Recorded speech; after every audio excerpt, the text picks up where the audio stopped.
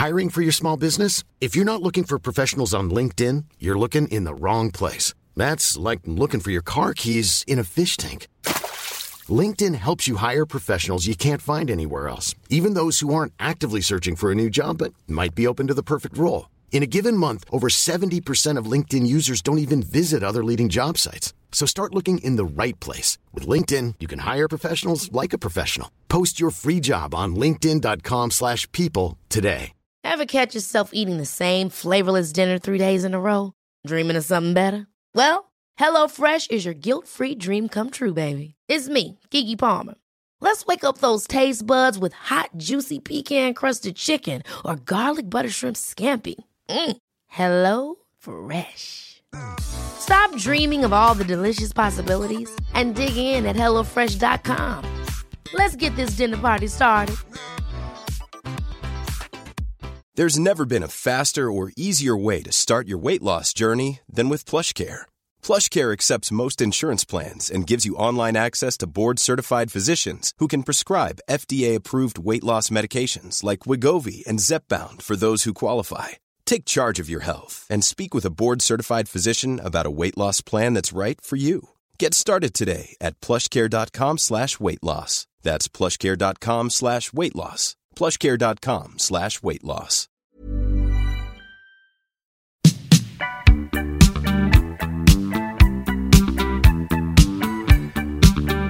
Thank you for joining the conversation on Colloquium. This episode is brought to you by Excelsior Capital, an investment platform focused on democratizing private equity by providing individuals access to direct opportunities. To learn more about the firm, please visit excelsiorgp.com and connect with Brian on LinkedIn.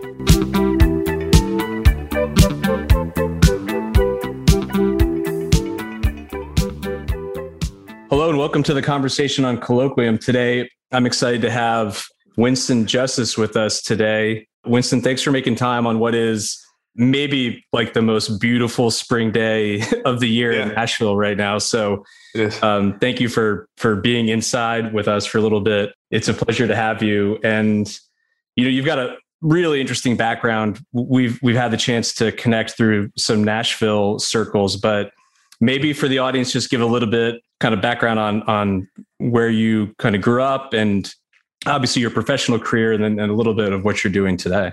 My name is Winston Justice. I am an investment manager at Alliance Bernstein, also a co-founder of Elixir Coffee Shops. And then I also do some adjunct professor work at Lipscomb too, as well. I'm originally from California, and I was born and raised in California, and I actually didn't want to leave. And so I ended up going to USC, and I enjoyed living there so much because I didn't really experience anything else that I thought the Chargers were going to draft me, but they didn't. And I ended up getting drafted to the Eagles in 2006. Well, I'm a big football fan, and I remember, I mean, you were on that just loaded USC team. That was so much fun to watch that, you know, Pete Carroll was having a lot of fun and had a ton of success. And how many Heisman Trophy guys were on your team when you played there? Yeah. So I was really at the right place at the right time. So I ended up playing with Carson Palmer, which he won the Heisman Trophy back in 2002, and then Reggie Bush, and then Matt, you know. So I got to play with some really, really awesome guys. Also, you know, coaching too. You know, Pete Carroll was extremely patient, and a lot of the attributes I learned at USC from his coaching, you know, I really implement in my business today. And I grew up a big Giants fan, so I remember when you were playing for the Eagles, just crushing my Giants on a annual basis. And I don't want to spend a ton of time on the playing career, but what I'm more interested in is hearing about what the end of the career looked like for you and how you were able to pivot successfully into business, which it seems like a lot of guys really struggle with that transition. Yeah. And to be honest, anyone that's in one field for a long period of time and has to, pivot to a different, completely different, sector is challenging, right? And that's what athletes have to do because it does end. when I was drafted to the Eagles and I was voted the team rep for the team rep for the Eagles, a team rep is someone that's between the players and coaches and also, the players and the owners. I realized that I needed to, go back to school. So when I was at USC, I majored in, staying eligible. And when I started with the Eagles, I started to become fascinated with finance. And so what I did was I reached out to every athlete that was more successful after their playing days than during. And everyone took my call. And that just led to me being introduced to finance in a way that allowed me to really do both, right? So when I was with the Eagles, I started a small VC fund with Jamal Mashburn. And that whole experience led me to want to be on the public side instead of the private side, because there's a set distinct skill for that. But it was a great experience, and I felt like I learned a lot. Now, to go back to your question, when most athletes retire at the end of their career, it's more like a game of, hey, do teams still want me? Or, I feel like I could still play, but no one else thinks so. And so you're kind of waiting for a call and working out at the same time until you don't get any more calls. And so that was my experience. I was working out and at the same time, preparing for life after football. And I just didn't get a call. And then my first, a gig outside of football was with Wells Fargo Securities. And how did that take place? Did you have a connection there? Did you ask? I mean, I'm always fascinated with kind of the minutia of how people make those pretty massive transitions, right? Did you have a relationship at Wells or? I did. And that relationship started while I was playing. There's a group down in Wells Fargo that, did a long-only strategy and then in turn sold that strategy to different financial advisors across the nation. And I developed that relationship while I was with, Indy and Denver. And towards the end of my career, when I started failing physicals, I started putting feelers out for different opportunities. And Wells Fargo Securities was one of those opportunities. And they gave me an awesome shot. And I remember, failing a physical with the Cardinals on Thursday and starting with Wells Fargo on Tuesday, because I didn't want to have a lull time there, because I've seen guys take time off and it turned into a long off season. Right. And, you look up and it's 4 years and, you haven't really done anything. Now, look, if you go to a doctor and tell a doctor, hey, you can't be a doctor anymore, right? That doctor would have a challenge getting into a different field, right? Because I think as men, we do find a lot of identity in what we do. So I don't think this is just something that athletes deal with. It's just, it's magnified because it makes a good news story. We're going to get a little deep here.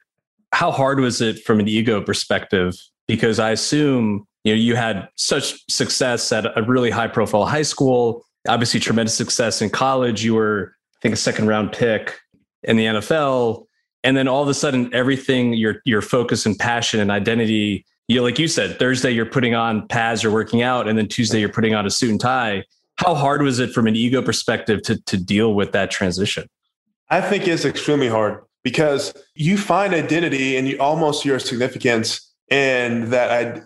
And look, no matter how healthy you are or how much you prepare, and I felt like I was very prepared, you do find, some identity in being a football player and also playing at such a young age. Sometimes you start to build relationships and you start to question those relationships and say, man, if I wasn't a player, will those relationships still be there?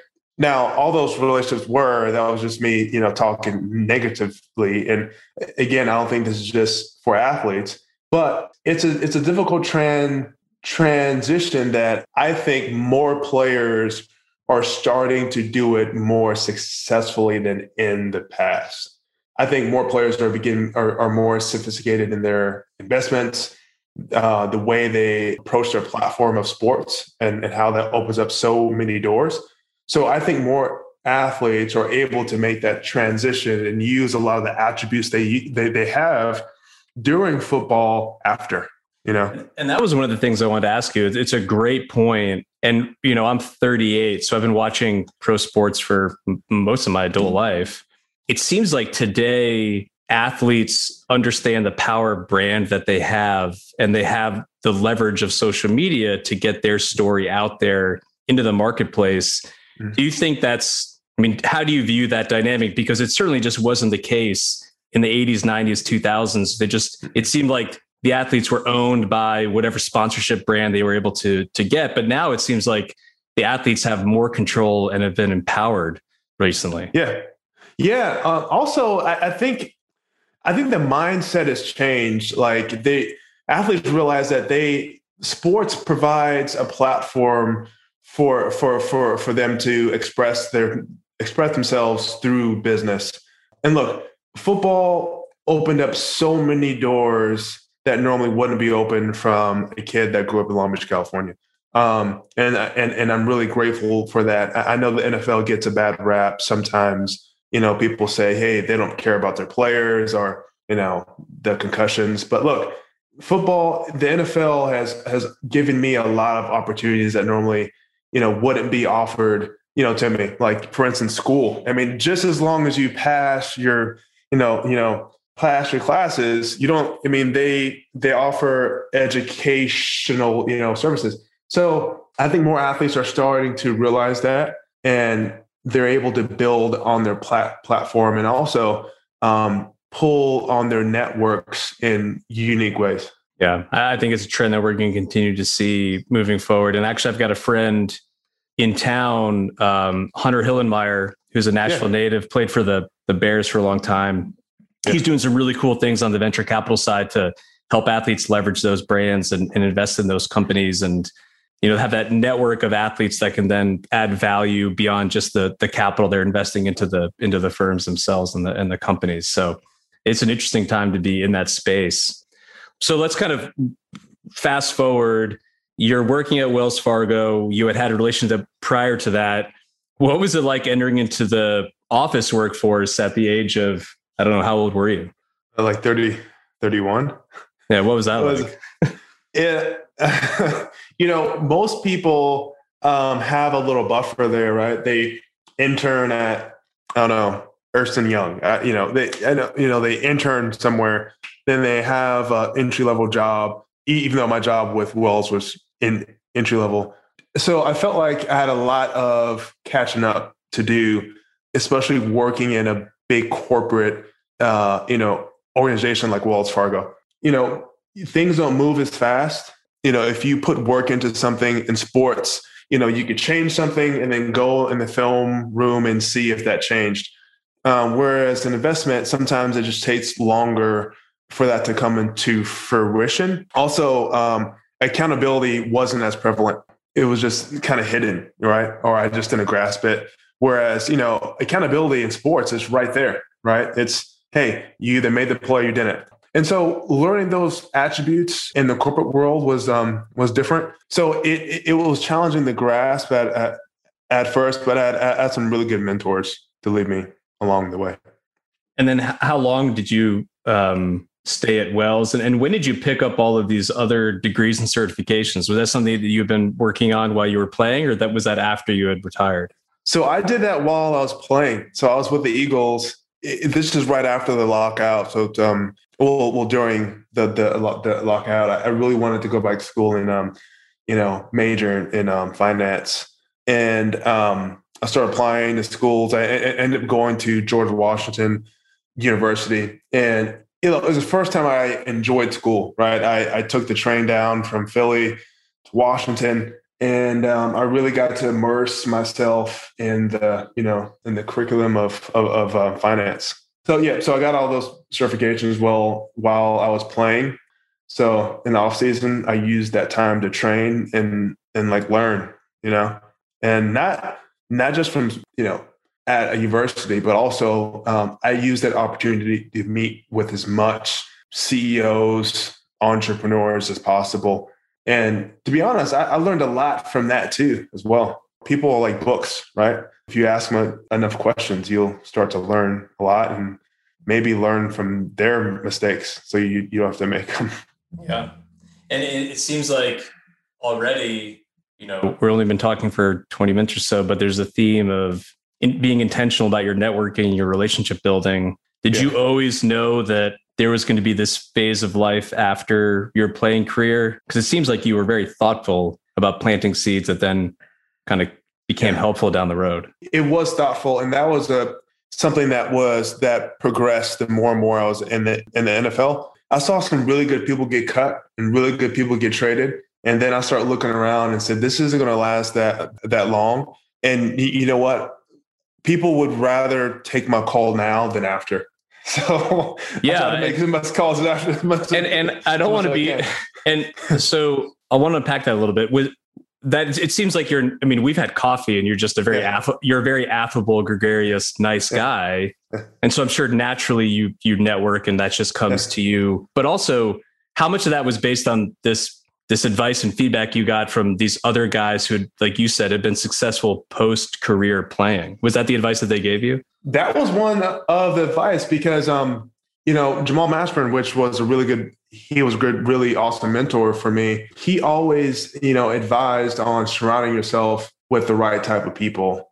And if you surround yourself with the right type of people, when a problem does arise or, a business issue, or if you have something you want to pursue, you could pull in and ask those questions to get the sufficient knowledge for you to make a more educated choice. And so I always try to really surround myself with the best type of people because, you're not an expert in everything. No one's an expert in everything, right? If I could surround myself with people that could plug those other gaps, it's a recipe for success. I want to talk a little bit more about a statement that you made earlier about that people were more likely to take a call when you were in the show than out of it. Yeah. Did you feel comfortable doing that? Or did you have some kind of internal strife with, taking advantage of the position that you held? Or you just thought, this is the game that we're in, this is the world we live in, I'm going to take full advantage and leverages to the hilt? I just thought, look, we're all people and, people are like flawed, right? I'm flawed too. And people would rather talk with a current player that's actually playing than one that hasn't. That's how, people are. So I didn't feel like I was, taking advantage of the situation, or I didn't feel ill will towards the people I'm trying to reach out to. I thought it was an opportunity to develop a relationship, or plant the seeds of it before, I'm in the position where I need to create this community. Right. And so the following question to that is, how hard was it to separate your identity as a player versus being an associate at Wells Fargo once you got into the office?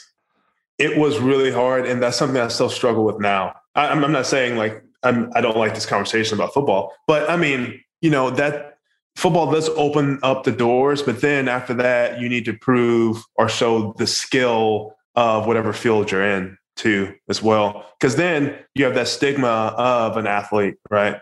Maybe, he doesn't, doesn't have the skill or knowledge to really do the job, So it's almost like you're in the door, but then now, just like everything else in life, you need to show you have the skills to get the job done at a high level.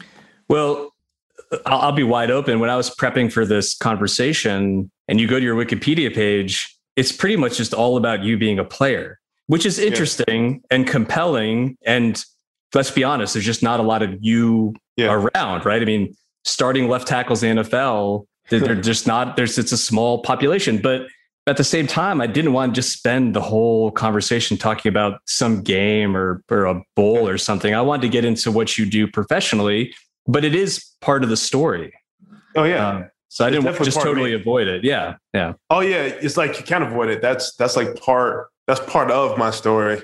And I do wrap that up into a lot of what I do now. Look, when I walk into the room, if you're, 6'7", 300 pounds, people are going to say, man, he must have played somewhere, Yeah. And I will say for people who haven't had the chance to meet Winston in person, he's not as big as he was when he played, but he's still a big dude.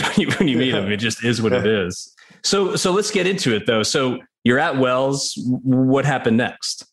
So I started developing a relationship with a gentleman named Lloyd McAdams, and he's a CEO of Pacific Income Advisors. And so we started a relationship, and I started working with him to be a hedge fund manager for a multi-manager asset platform. And that was an awesome experience. He was an awesome mentor. Everyone there was, awesome mentors. And I got an opportunity to be a portfolio manager at early on in my career. And I thought I, learned a lot. So, after Wells, I think that was an awesome addition to, developing insight in the sector of finance. And what was the difference between going from a big wirehouse corporate gig to what was a more boutique, hedge fund style shop? I enjoyed the change because that accountability was there again. Whereas, Wells, Wells is a successful, company. I'm not saying, but when you get something that big, the accountability is lacking. But when you get to a smaller shop, it's like if we don't make it work, it's not going to work. And so I felt like that accountability was there. I felt like the aspect of team was there, and also that common goal to really accomplish something that's somewhat bigger than yourself. It was like a step forward in the corporate world but I felt used to it because it felt like I was on the offensive line once again. What do you mean by that? The teamwork component? The teamwork component. I'm working with someone. I know their strengths. They know my strengths, but also I know their weaknesses too, and they know mine. To like go back to football, right? I didn't like being bull rushed, right? And so usually I played next to like a really big guard, right? To really take a lot of that brunt, It was the same thing with the fund, We were able to, support each other's weaknesses and actually highlight, our strengths. How long were you at this hedge fund? I was there for 2 years. And where was it based? It was based in Santa Monica, California. Which begs the question, how did you end up in Nashville? And what years were the hedge fund? It was 2016 and 17. Got it. So before you made the move. Yeah.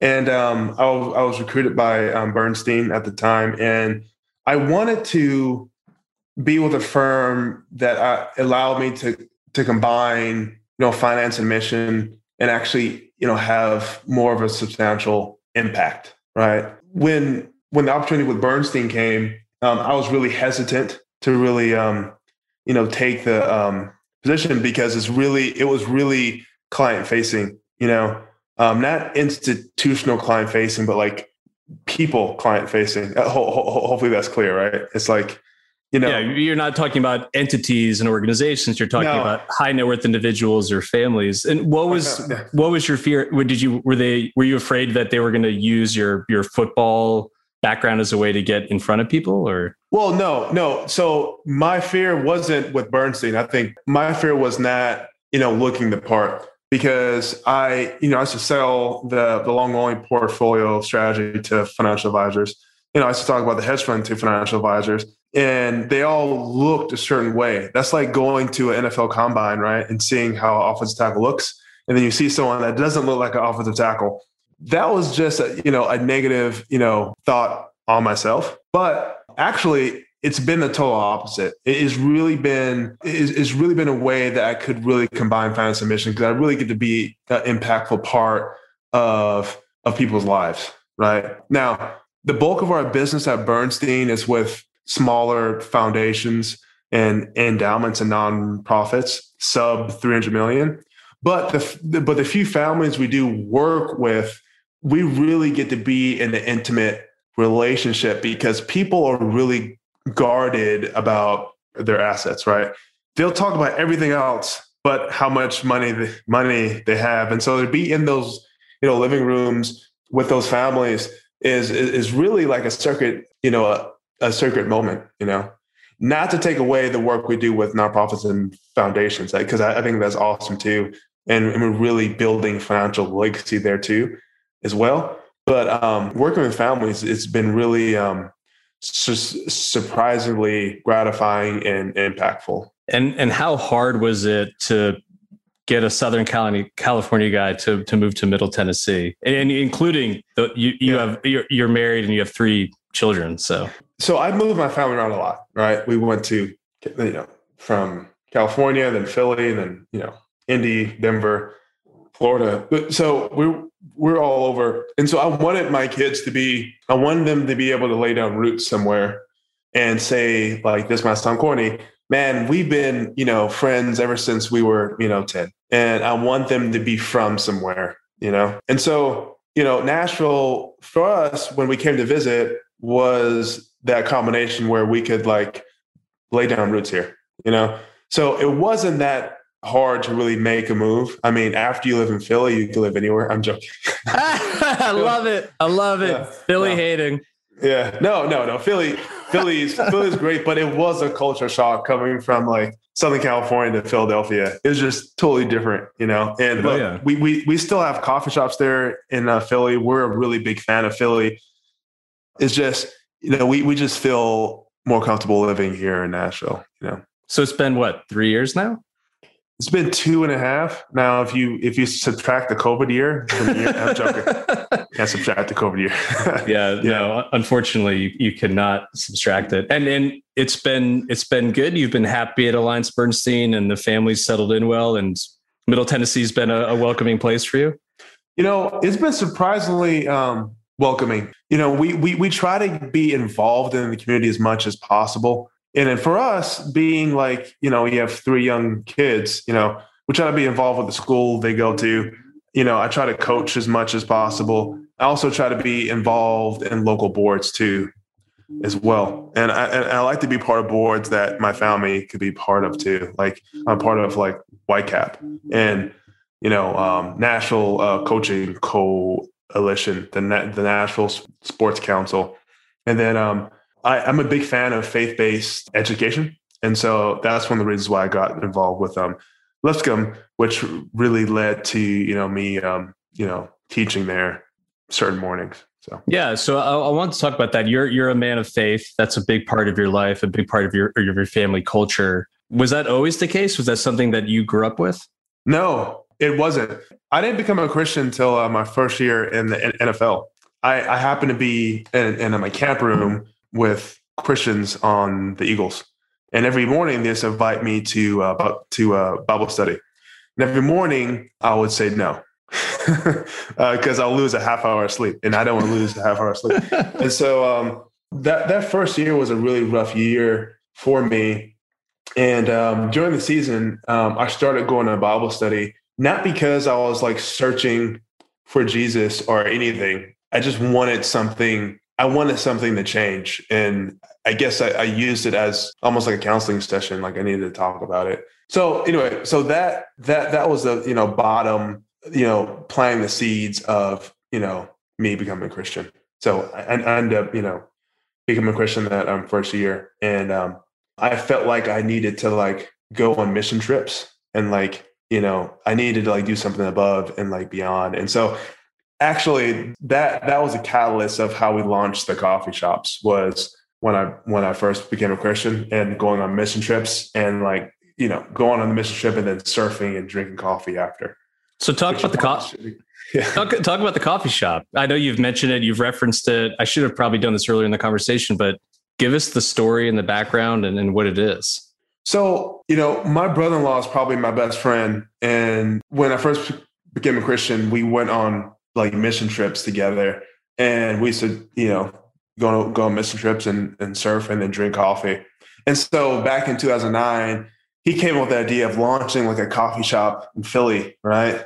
That's what we did. We launched one, and well, actually the idea started back in 2006, but we started the process in 2009, and then we didn't launch till 2010. So the first shop was open in 2010. And then now it grew to 7 stores, and we have a roastery, and we just launched here in Nashville. So this is the first time. There's a Bricks and Sticks location, a retail location here. Yeah, there is. Oh, okay. Yeah, Cool. It's in the 5th and Broadway development. Oh, nice. Yeah. I'm getting back into the world here now. So I'll have to go check it out. That's cool. Yeah. And do the proceeds go towards a Christian organization or something, or? No, they actually don't. But we give to anything that we feel passionate about locally too as well. It doesn't have to be Christian. And actually we're looking to develop those partnerships now. I'm a huge Predators fan, so I'll have to get in there before a game one day and get caffeinated. Oh yeah, definitely get caffeinated up before I go scream at people playing hockey. And then talk about the venture capital fund as well. When did that happen, and is it still ongoing or? No. We wrapped that up. When I first started getting into finance, I had a really awesome mentor. His name is Rick Inatome. He was a partner at Sterling Capital, and he sparked my fascination with like equity, and I felt like I wanted to, be like a VC manager. I thought that was like success, and so and then launching that with my mentor, Jamal Mashburn was an awesome learning experience, and also like a dream come true. That whole experience made me realize that in the VC world, I think real value is actually rolling up your sleeves and being part of that process of expanding revenue, and not just making an investment and then hoping it works out. I think we were the latter part. We were, hoping it works out. And there's a special skill set to being a successful venture capital manager that, just I didn't choose to do.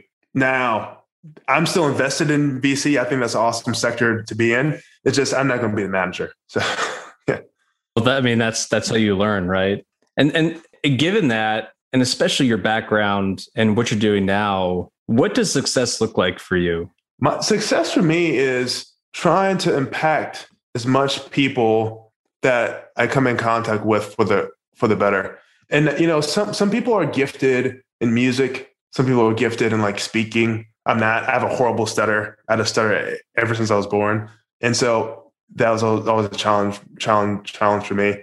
I can't spell, but I do enjoy finance, right? And I do enjoy asset allocation. I do enjoy leading people towards a common goal. And so for now, that's how I impact change. I impact change through, finance, through working with nonprofits and foundations and working with like families to, transfer knowledge, values, and also wealth.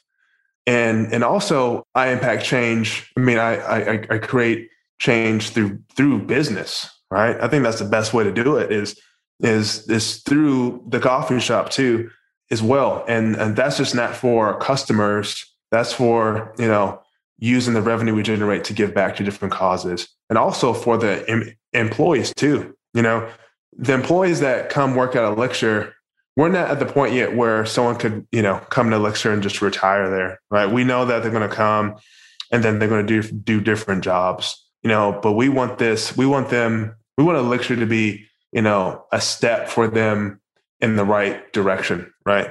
We're committed to their success. And if that success is, coming to lecture for 2 years and then doing something awesome afterwards, we're definitely going to put them in a better position than when they walk through the doors. And what about, in terms of Alliance Bernstein, what is your kind of mandate right now? What is the focus? Where are you spending most of your time? So I'm spending most of my time working with nonprofits, foundations, and endowments. That could be a museum, a school, a small university. That's most of my time. And that's the business I lead. And that's the business that I'm building, right? I feel like I'm a corporate entrepreneur, and Bernstein, fosters, an environment to really, build that, so it's a really inspirational place to work. When I used to watch film, I always wanted to be really prepared, right? And I used to watch film, the player I'm going against over and over, And so But with Bernstein, I mean, in finance, the film is research, right? So I get to work at the largest research firm in the world, right?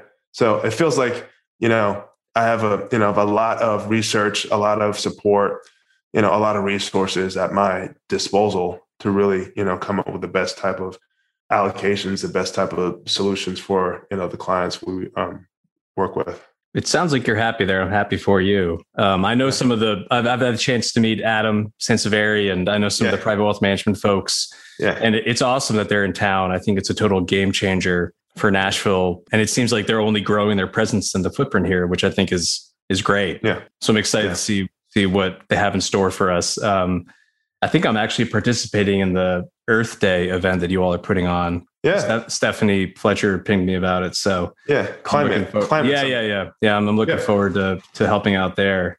Well, listen, I want to be mindful of your time. I know you're busy, but I want to thank you for coming on and talking and just telling your story. So I really appreciate it. Yeah. I am curious, do you still keep up with football at all? You still watch or keep up with USC or anything? So do I watch the games? Or I don't watch them like I should. So I do watch some football games, but not like I should. I just don't watch them as much, especially when you have kids. And, I might watch a game with like my son, but I don't really keep up with it. Why? Well, I'm just always curious. I mean, I know some friends that played, competitive college sports, and it's weird. It's almost bifurcated. Like some of them never want to watch another game in their lives. They're just totally done with it. And other folks almost are, too close to the programs. I think. Yeah. I'm just curious.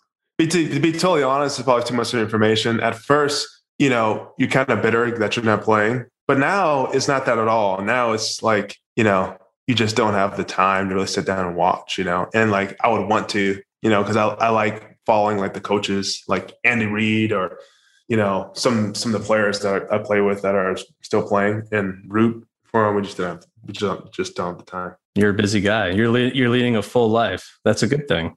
Yeah. Full life. I bet you are as well, Well, I get to talk to cool people like you. So if this is considered work, I think I'm doing just fine. Well, Winston, could you maybe tell us a little bit about how people, if they want to learn, if they work at a nonprofit or a foundation, or if they're with a family office or even a high net worth individual, what's a good way for them to learn more about AllianceBernstein and the work that you do there? Well, one way to learn more about AllianceBernstein is you go on bernstein.com. As far, as me, I'm not on LinkedIn. I'm not on any social media. I know that's really odd nowadays, but I'm not. So, but hey, I do check my email on a very consistent basis. And, if you really do want to reach out for any reason, my work email is winston.justice@bernstein.com. Yeah, we'll include the contact info, and I'm, of course, happy to facilitate introductions as well. So with that, we'll sign off. I hope you get a chance to spend a little bit of time outside today. It's beautiful. But thanks again. And I look forward to, buying you a cup of coffee at Elixir, hopefully soon. There you go. Yeah. Looking forward to it. Right. Thanks, Winston. Anytime. Thanks. Take care. Thank you for joining the conversation on Colloquium. If you enjoyed what you heard in this episode, please like, rate, or leave us a review. And stay tuned for our next episode coming soon.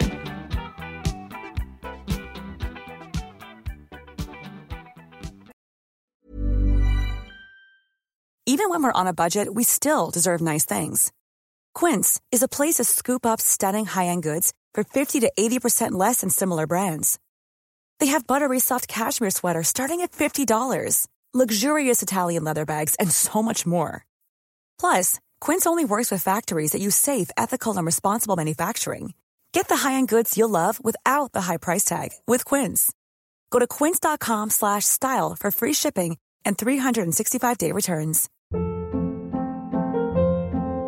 Hold up. What was that? Boring. No flavor. That was as bad as those leftovers you ate all week. Keke Palmer here. And it's time to say hello to something fresh and guilt-free. Hello Fresh. Jazz up dinner with pecan-crusted chicken or garlic butter shrimp scampi. Now that's music to my mouth. Hello Fresh. Let's get this dinner party started. Discover all the delicious possibilities at HelloFresh.com.